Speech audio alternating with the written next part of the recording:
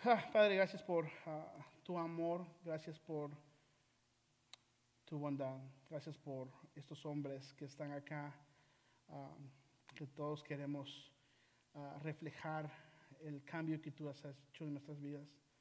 Queremos ser hombres que hacen tu voluntad, hombres que somos responsables de lo que tú nos has puesto en nuestras manos. Padre, ayúdanos a entender esta verdad, a cumplirla. Y esta noche pedimos que seas tú el que estés con nosotros en medio de la enseñanza y también en las discusiones, que podamos abrir nuestros corazones, que podamos abrir nuestras mentes y que podamos compartir, crecer y seguir siguiendo tus pasos. En el nombre de Cristo Jesús. Amén. Ok, entonces, um, con lo que estamos haciendo con um, este material, queremos dar un lenguaje para que podamos tener también un vocabulario uh, para poder confrontar ciertas áreas de nuestras vidas, para poderlos equipar, para que nuestras oraciones puedan ser un poco más claras en lo que realmente significa el querer ser hombres, el querer seguir los pasos de Dios. Y eso es lo que estamos haciendo. Entonces van a escuchar palabras como, ah, como tomar, palabras como, como ser responsables. Vamos a ver palabras como ser pasivos o ser autosuficientes. Y vamos a explicar eso, pero son palabras que nos ayudan. Aún más adelante, durante la iglesia, ustedes van a escuchar, es que está siendo pasivo. Y va a ser como un clic en la mente de cada uno de nosotros. Entonces, cuando hablamos de masculinidad auténtica, esa palabra de auténtico, muchas veces en nuestra cultura tiende a diluirse, porque autenticidad ahora lo tomamos como yo tengo que ser auténtico conmigo mismo. Y eso es muy subjetivo. Porque lo que yo quiero ser auténtico conmigo mismo es muy diferente de lo que ustedes quieren ser auténticos con ustedes, muy subjetivo. Pero cuando vemos bíblicamente qué significa auténtico, una masculinidad auténtica es más objetiva porque es lo que Dios ha dejado para todos nosotros de cómo deberíamos responder a ser hombres delante de Dios. Entonces, con esa idea, no tenemos que pensar auténtico como algo de que encontramos en la palabra de Dios. No mi pensar, no la cultura, no lo que yo creo, sino lo que Dios ha dejado en la palabra. Durante estas semanas creo que sigamos recordando esto, que masculinidad remida es ser responsables de las personas y situaciones que Dios trae a nuestra vida. Hay una responsabilidad que nosotros debemos tener con las personas y situaciones en las que Dios nos ha puesto. Con eso dicho, uh, cuando vivimos en una área de independencia, hay dos cosas que tendemos a hacer.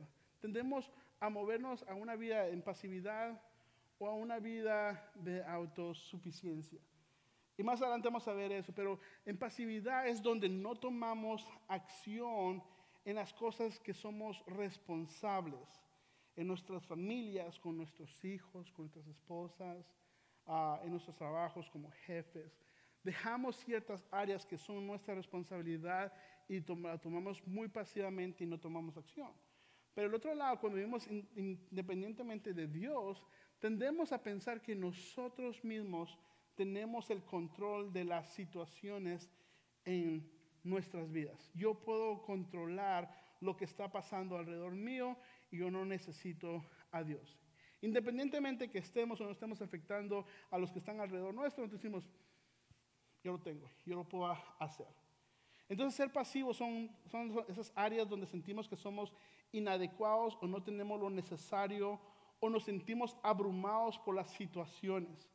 Y es por eso que tendemos a escondernos y alejarnos de las cosas de Dios que nos ha hecho responsables. Entonces, por ejemplo, el trabajo es muy, muy bueno. Pero cuando creamos más trabajo por simplemente trabajar, ignoramos la responsabilidad que tenemos con la familia, eso tiende a que creamos pasividad en nuestras vidas. Hace un par de años, acaba de nacer mi hija. Entonces le digo a mi esposa, hey, yo creo que estoy trabajando de lunes a viernes en esta compañía. ¿Qué tal si uso viernes en la noche y sábado en la mañana para hacer, no, sábado todo el día, para ir y hacer este negocio y hacer más dinero? Y mi esposa se me queda viendo y me dice, ¿para qué? No, es que haciendo más dinero puedo ahorrar más, y ahorrar más podemos, no sé, hacer un mejor viaje o comprar tanta cosa. Y me dice, ¿para qué? O sea, con lo que tenemos vivimos bien en este momento.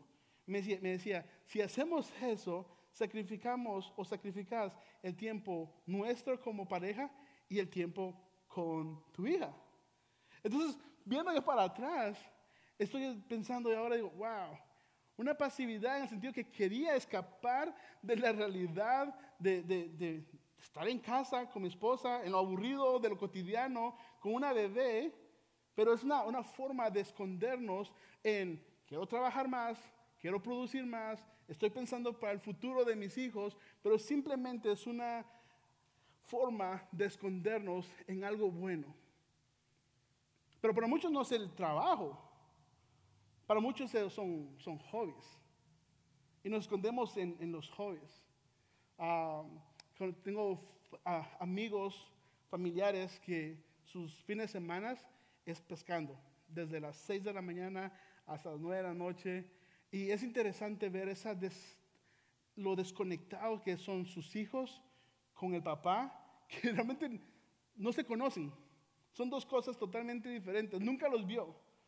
Pero creamos estos hobbies que son buenos. Pero cuando nos evitan y nos llevan a crear esto para evitar las responsabilidades que tenemos delante de nosotros, hay un peligro. Pero pueden ser hobbies, pero también pueden ser formas en que nosotros intumescemos nuestro cerebro para no tomar responsabilidad de lo que está pasando. Para muchos de nosotros como hombres, vemos las situaciones en nuestros hogares, la relación con nuestra esposa, la situación con nuestros hijos necesitan más atención, nuestros hijos necesitan más disciplina, necesitamos estar más involucrados en lo que está pasando en el hogar. Y lo que hacemos es que dedicamos nuestro tiempo a ver 6 horas de televisión después del trabajo. O muchas veces en el celular. Es estimado que son alrededor de 6 horas diarias el uso diario del celular. Y creo que no está muy alejado de la verdad de muchos de nosotros. Usamos actividades sociales para llenar esos vacíos, donde podemos parar y hacer y tomar responsabilidad y hacer lo que tenemos que hacer. Y lo que hacemos lo llenamos con diferentes actividades diarias, cumpleaños, celebraciones, lo que sea que aparezca en el momento, lo vamos a hacer para poder evitar lo que tenemos que hacer. A eso es lo que nosotros llamamos pasividad, el no tomar acción de lo que está delante de nosotros.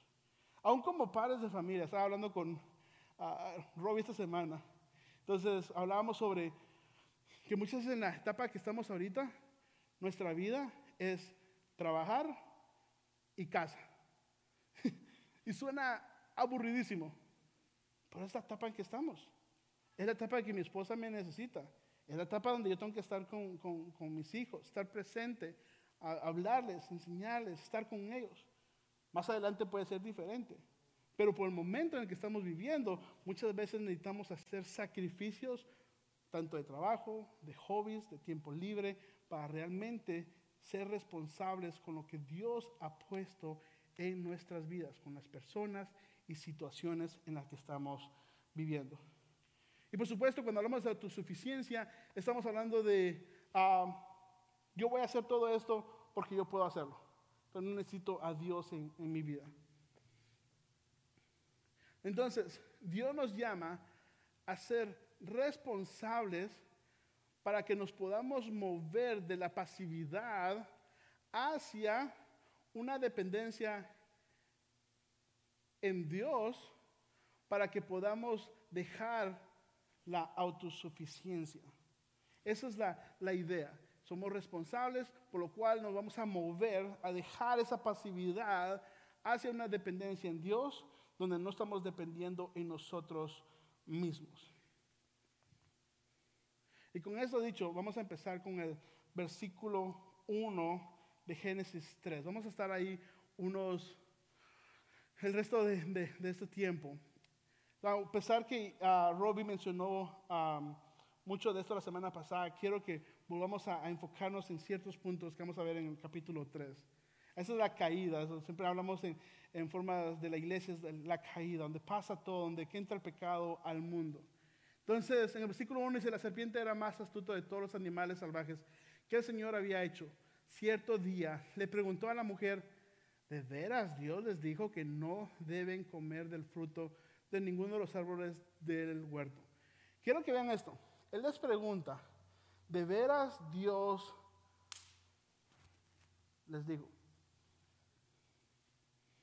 Me desconcentró. De veras Dios les dijo. Y esa es una de las tácticas que el enemigo utiliza en nuestras vidas. Entra duda, nos preguntamos, ¿de verdad Dios está pidiendo esto de mí? Realmente eso está en la palabra y debemos hacerlo. Vivimos en tiempos, en una cultura donde hay mucha influencia cultural. Hay muchas voces, demasiadas voces. Gente famosa, gente no tan famosa, youtubers, no sé, lo que ustedes sigan, locutores, podcasts, demasiadas voces que constantemente nos están hablando y están diciéndonos cómo deberíamos de pensar. Y muchas veces cuando no tenemos discernimiento y no sabemos lo que Dios ha dejado para nosotros, tendemos a pensar, ¿de verdad Dios dijo eso? Entonces, cuando lo miramos desde la masculinidad, nos preguntamos, ¿de verdad la pornografía es mala? Pero yo he visto programas que dicen que es lo más normal. O la masturbación es lo más normal. O el yo ser feliz es lo más importante. Entonces yo creo que está bien dejar a mi esposa, dejar a mi familia, hacer lo que yo quiera, ignorar a los demás, mientras que yo sea feliz, no importa lo demás. Porque ¿será que Dios realmente dijo eso? Y dudamos de lo que Dios realmente ha dejado a nosotros y ponemos otras voces que son mucho más fuertes y obedecemos esa línea de pensamiento. Versículo 2 dice, claro que podemos comer del fruto de los árboles del huerto, contestó la mujer. Es solo del fruto del árbol que está en medio del huerto del que no se nos permite comer. Dios dijo, no deben comerlo, ni siquiera tocarlo, si lo hacen, morirán. No morirán, respondió la serpiente a la mujer. Dios sabe que en cuanto coman del fruto, se les abrirán los ojos y serán como Dios con el conocimiento del bien y el mal. La serpiente no estaba tan alejada de la verdad. O sea, es una verdad a medias. Y a veces, como creo que he dicho anteriormente, una verdad a medias no es verdad. Entonces, realmente no iban a morir, realmente se le iban a abrir los ojos y realmente iban a tener conocimiento del bien y del mal. O sea, es cierto. Pero nuevamente, una verdad a medias no es verdad. Y mientras que no sepamos lo que realmente Dios nos llama a hacer, no sabemos distinguir qué es verdad y qué no es verdad. A pesar que la idea general la tenía Eva de lo que Dios había dejado o había dicho. La mujer quedó convencida, vio que el árbol era hermoso y su fruto parecía delicioso y quiso la sabiduría que le daría. Así que tomó el fruto y lo comió. Después le dio un poco a su esposo que estaba con ella y él también comió. Entonces, cosas que están pasando acá. Ella vio el fruto y lo que hace, que toma el fruto y lo comió. O sea, desobedeció. Después le dio un poco a su esposo, escuchen esto, que estaba con ella.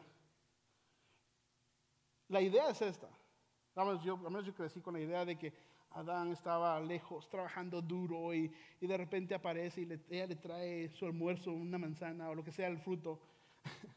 Pero no, él estaba con ella. Su reacción es ver todo lo que estaba pasando, ver que la mujer agarra del fruto, ver que la mujer come del fruto, aceptar el fruto y comerlo también. Lo que pasa acá es que ahora son culpables de desobedecer a Dios. Para Adán, su pasividad no le permite tomar acción en todo lo que está pasando. ¿Cómo la serpiente está hablando? Ese no es el punto en este momento.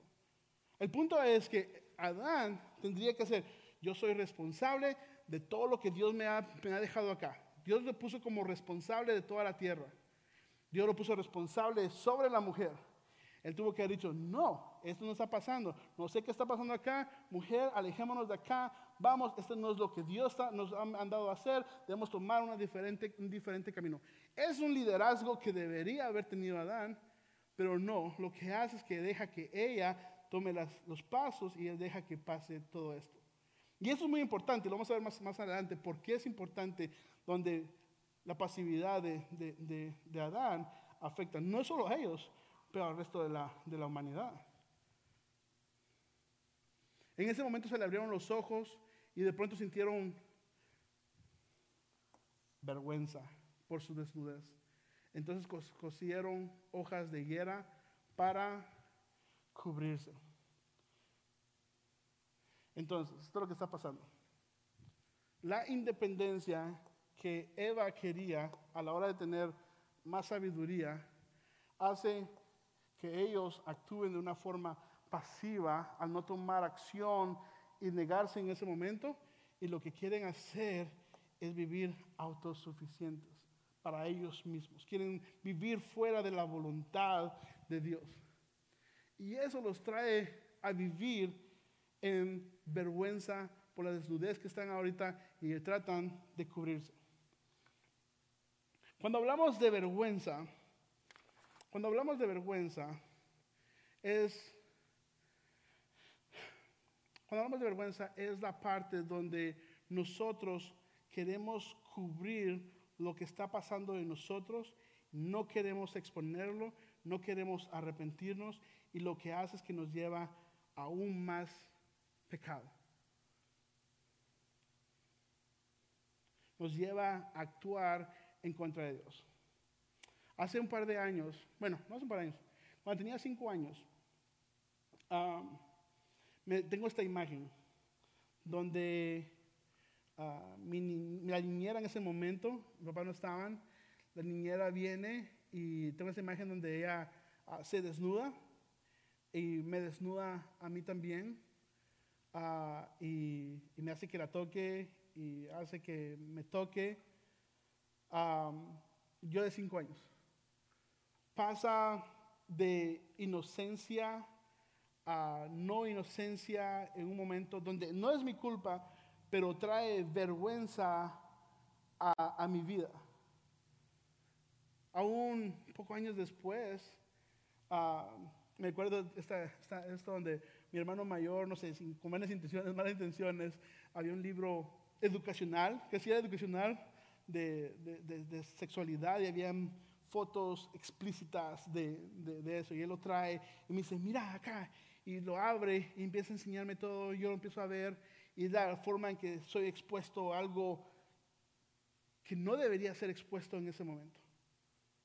Trae vergüenza, o sea, yo sin saber, yo sin realmente saber lo que está pasando ahí, simplemente trae vergüenza, pero despierta algo en mi cerebro que no debería haber sido despertado de tan temprana edad, pero al mismo tiempo no tengo la confianza con mi padre de venir y decirle, hey, esto es lo que está pasando, esto es lo que pasó, ¿cómo puedo lidiar con esta situación de esto? Y lo que hace es que me guarda en vergüenza, imágenes se quedan ahí, y por el resto de mis años de adolescencia y tempranos 20 tengo que lidiar con con pornografía, tengo que lidiar con cosas así que están en mi mente. ¿Soy culpable de esa vergüenza? No, pero sí soy responsable de tener que ahora cuidarme, de hacer lo necesario para cuidarme de que eso no tenga más repercusiones en mi vida en este momento y yo pueda ayudar a mis hijos cuando el momento venga y que tenga que ayudarlo. Pero la vergüenza hace eso, la vergüenza nos lleva, nos crea eso, nos evita de exponer nuestros pecados y lo que hace es que nos lleva a cubrirlos. Y la mayoría de hombres que estamos acá, de una u otra manera, tenemos algo en nuestras vidas que nos lleva a tener vergüenza de lo que hemos hecho posiblemente activamente o que alguien nos ha hecho a nosotros. Y nos lleva a ocultarlo y nos lleva a cubrirlo con nuestras propias fuerzas, con nuestra propia autosuficiencia. Y muchas veces eso se ve reflejado en diferentes áreas en nuestras vidas. Para muchos fueron abusados físicamente, tal vez tuvieron familiares que fueron muy duros con ustedes y la forma en que hacen, cubren ese enojo, cubren ese enojo y lo cubren, pero lo convierten en diferentes formas en sus vidas, en sus años después. Nuevamente, la vergüenza es porque nos desnuda delante de Dios y cuando realmente no tenemos una relación bien con Dios, nos hace que cubramos nuestros pecados y no podamos movernos a una libertad que solamente Dios nos puede dar. Como padres creo que tenemos esa responsabilidad de tener que lidiar con diferentes áreas en nuestras vidas. O sea, estadísticamente, en estos días, en estos tiempos, la primera interacción que un niño tiene con la pornografía es alrededor de los 8 a 10 años. Estadísticamente. Posiblemente antes, posiblemente un poco después, pero 8 años es el promedio. Eso es una locura. Eso es la realidad. Entonces, no es si mi hijo llega a ver pornografía. En realidad debemos pensar, ¿cuándo mi hijo llega a ver pornografía? Ya sea que él lo busque o alguien se la enseñe. No es si mi hija va a ser afectada por todas las voces y por todas las influencias que hay en la cultura. Es cuando ella empieza a ser afectada. Mi responsabilidad es, o nuestra responsabilidad con nuestros hijos es ayudarlos desde temprana edad, guiándolos, ayudándolos a cómo pueden trabajar a través de cada situación, que cuando mi hijo o sus hijos o nuestros hijos pasen y vean algo así, sientan la confianza de venir con nosotros y decir, esto me da vergüenza contártelo, papi, pero eso es lo que me pasó. Y poder nosotros ayudar acá.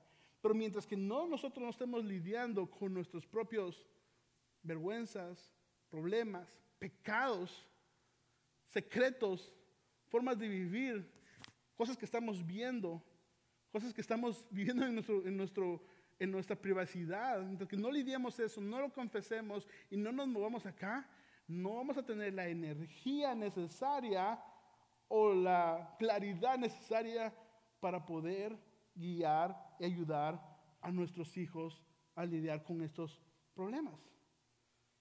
Esa es la parte, la responsabilidad que todos nosotros tenemos.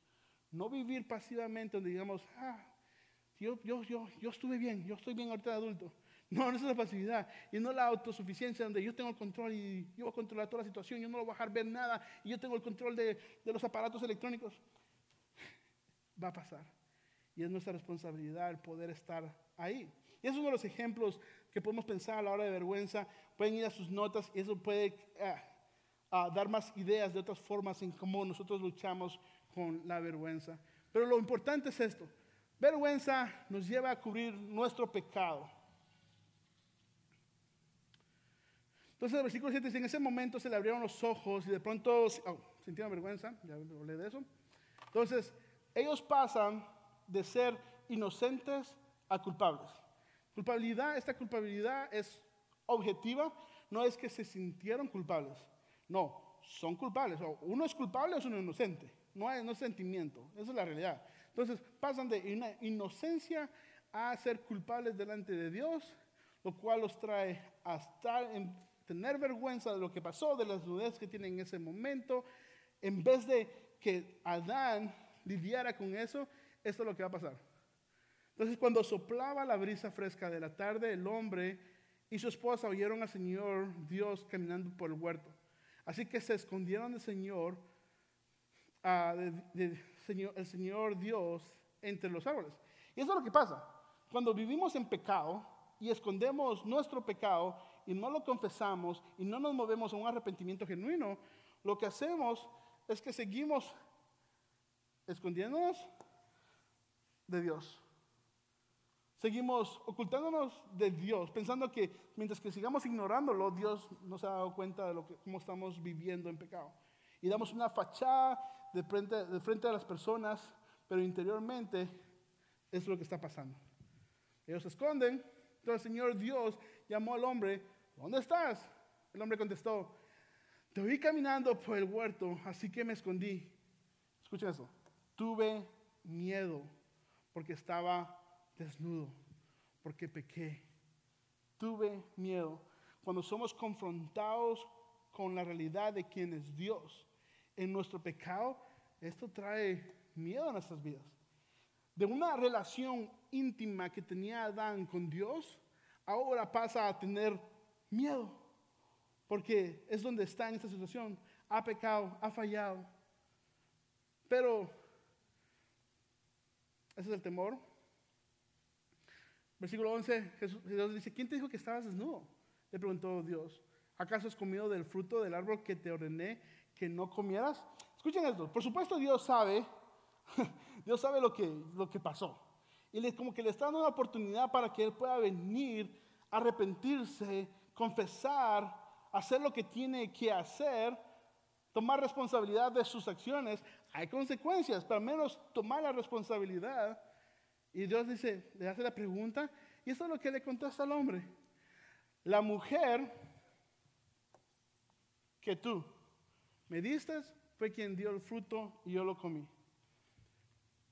Cuando estamos en pecado, cuando vivimos en pecado secretamente, somos confrontados con lo que está pasando en nuestras vidas. Dios nos confronta. En vez de ir hacia Dios y arrepentirnos, que tú ves lo que tuvo que hacer Adán, es haber dicho, wow, cometimos error, en vez de cubrirme, voy hacia Dios, esto fue lo que pasó, esto lo cometí, me arrepiento, pero se esconde. Y cuando somos confrontados con la realidad de la situación en que estamos, lo más seguro es que o culpamos las situaciones, culpamos a las personas, o culpamos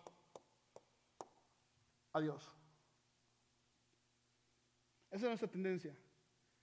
Nuestra tendencia es que si Dios me hubiera quitado de ese lugar, si Dios me hubiera dado una mejor esposa, si Dios no hubiera dado, mis hijos fueran mejores, si Dios no me hubiera puesto en esa situación, si Dios me hubiera dado tal cosa, no tomamos responsabilidad en nuestras acciones y culpamos a otros y a Dios.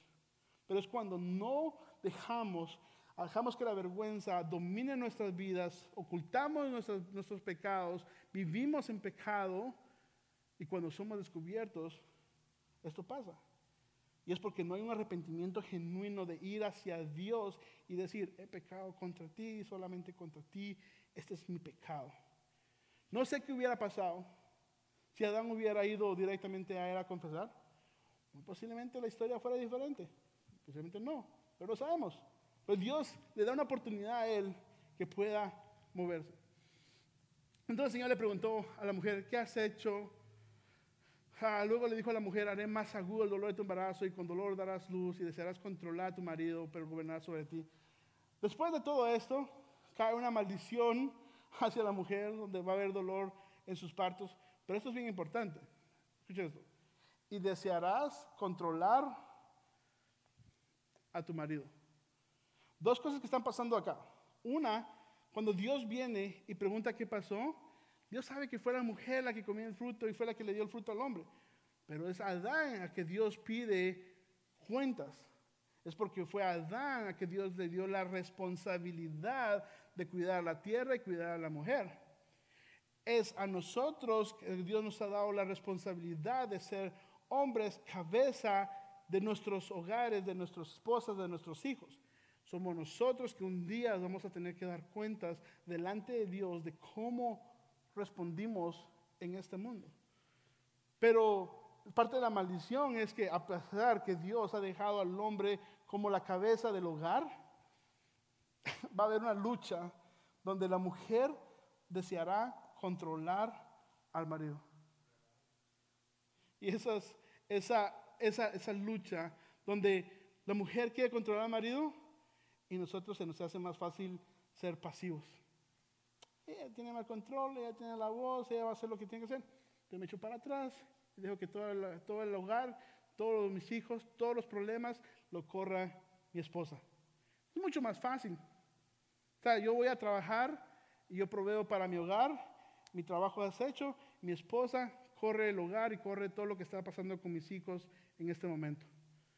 Pero la realidad es que nosotros estamos llamados a mucho más, a meter nuestras manos en medio del lodo, en medio de los problemas del hogar, con nuestros hijos, con nuestras hijas, con nuestra esposa, estar ahí. Nosotros somos responsables de lo que está pasando. Entonces el hombre le dijo: dado lo que hiciste caso a tu esposa y comiste el fruto del árbol del que te ordené que no comieras, la tierra es maldita por tu culpa y tu vida lucharás para poder vivir de ella. Entonces el trabajo era una bendición, pero por culpa de Adán, ahora nos hay que levantarse a las 8 de la mañana, 7 de la mañana, vaya a trabajar, qué pereza. Entonces, esa es la maldición. Pero el Señor hizo ropa de pieles, animales, pero Adán y su esposa. Bien interesante, porque si nos recordamos, Adán está desnudo, Eva está desnudo antes de que pegaran. Pero ahora Dios hizo ropa de pieles de animales. Eso significa que Dios tuvo que sacrificar a unos animales para realmente cubrir la vergüenza, para realmente cubrir la desnudez de Adán y Eva. En este momento, muerte no había existido en este mundo. Pero por el pecado hay consecuencias. Y Él dijo: morirán. No murieron ellos, pero alguien tuvo que morir por el pecado, por lo que ellos hicieron.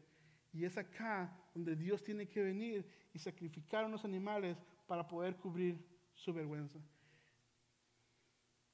Entonces, cuando vemos todo lo que estamos hablando ahorita, la solución es Cristo. Por supuesto, podemos tratar de ser autosuficientes y tratar de cubrirnos con nuestras propias fuerzas. Pero cuando vemos a la cruz y el sacrificio de Jesús, podemos ver que en la cruz Él tomó nuestra vergüenza. Escuchen esto. Es el Hijo de Dios, Dios con todo poder, que se hace hombre, se hace esclavo, se hace un humano, a vivir de lo más bajo, para morir en la cruz donde le quitan la ropa, lo desnudan de frente a todo el mundo, donde tiene que pasar vergüenza para todos. Y pasa esa vergüenza para que nosotros no tengamos que pasar esa vergüenza, para que nosotros podamos poner nuestra vergüenza en Él. Y es por eso que nuestra vergüenza se convierte en dignidad cuando realmente confiamos en Él. Nuestra culpa es tomada en la cruz cuando confiamos en lo que Jesucristo ha hecho por nosotros. Y ahora ya no somos culpables de nuestro pecado. Somos responsables de tomar acción en ciertas áreas, pero no somos culpables de nuestros pecados. Y venimos de temer a Dios a tener libertad, intimidad nuevamente con Dios. Entonces, nuestra esperanza es Cristo. En la cruz, Él hace todo por nosotros. Nos quita esa vergüenza. Él es el sacrificio. Él es el que tiene que morir y pagar por nuestros pecados, por nuestras acciones, por lo que hemos hecho. Esas cosas que nos avergüenzan, esas cosas ocultas. Y nos da la libertad de tener esta relación con el Padre, donde podemos ir con claridad y decir: esto es lo que he hecho, me arrepiento delante de ti. Pero también abre la puerta para que nosotros podamos confesarnos unos a otros y poder ayudarnos y poder crecer como hombres. Y eso es lo que vemos. El Evangelio es la razón que Cristo viene. En realidad en Génesis 3:15, Dios viene y promete esta situación donde la serpiente iba a lastimar, pero iba a venir esta descendencia que iba a aplastar la cabeza de la serpiente. Y es nuestra esperanza. Es donde confiamos, dependemos en totalidad de Dios. Y es por eso que cuando vemos la masculinidad redimida en Cristo, podemos ser responsables de las personas y situaciones que Dios está trayendo a nuestras vidas. Somos responsables de las personas y situaciones que Dios trae a nuestras vidas. Y con eso, los invito a que meditemos sobre lo que escuchamos, puedan tomar sus notas y podamos ir a cada quien a nuestro grupo. Terminamos en oración. Padre, te agradecemos por tu palabra. Te agradecemos porque somos culpables delante de ti. Hemos cometido errores. Hemos pecado delante de ti que nos lleva a escondernos. Pero Padre, ayúdanos a movernos hacia adelante, a poder tomar acción, a poder poner estas penas, estas vergüenzas delante de ti. Ayúdanos a realmente ver la necesidad que tenemos de ti en cada área de nuestras vidas. Porque te necesitamos para ser mejores padres. Te necesitamos para ser mejores esposos. Te necesitamos para ser mejores ciudadanos, jefes, empleados. Te necesitamos porque tú eres el que cambia nuestras vidas. Y no queremos vivir ni en pasividad ni en autosuficiencia. Queremos vivir en dependencia en ti. Te amamos. En Cristo Jesús. Amén.